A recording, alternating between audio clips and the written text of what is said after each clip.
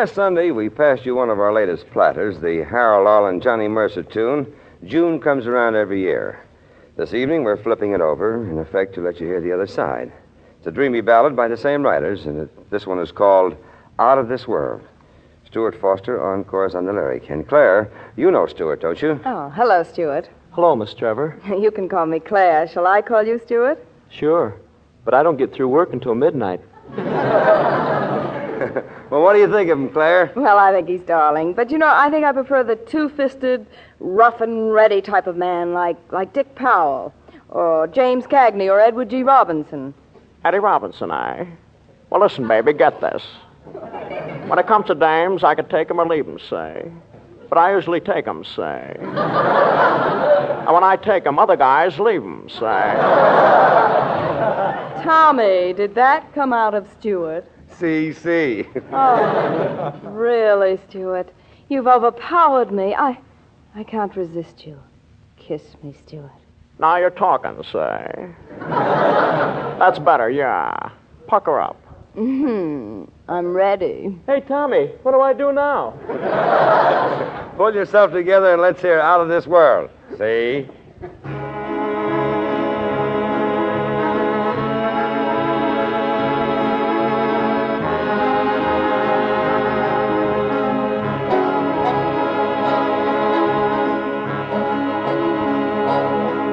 You're clear out of this world when I'm looking at you.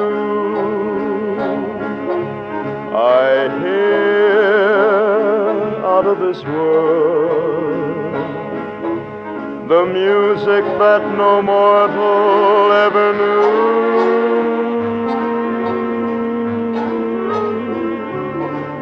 You're right out of a book, the fairy tale I read when I was so high.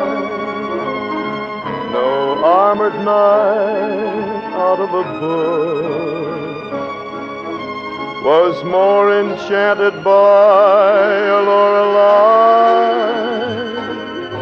than I.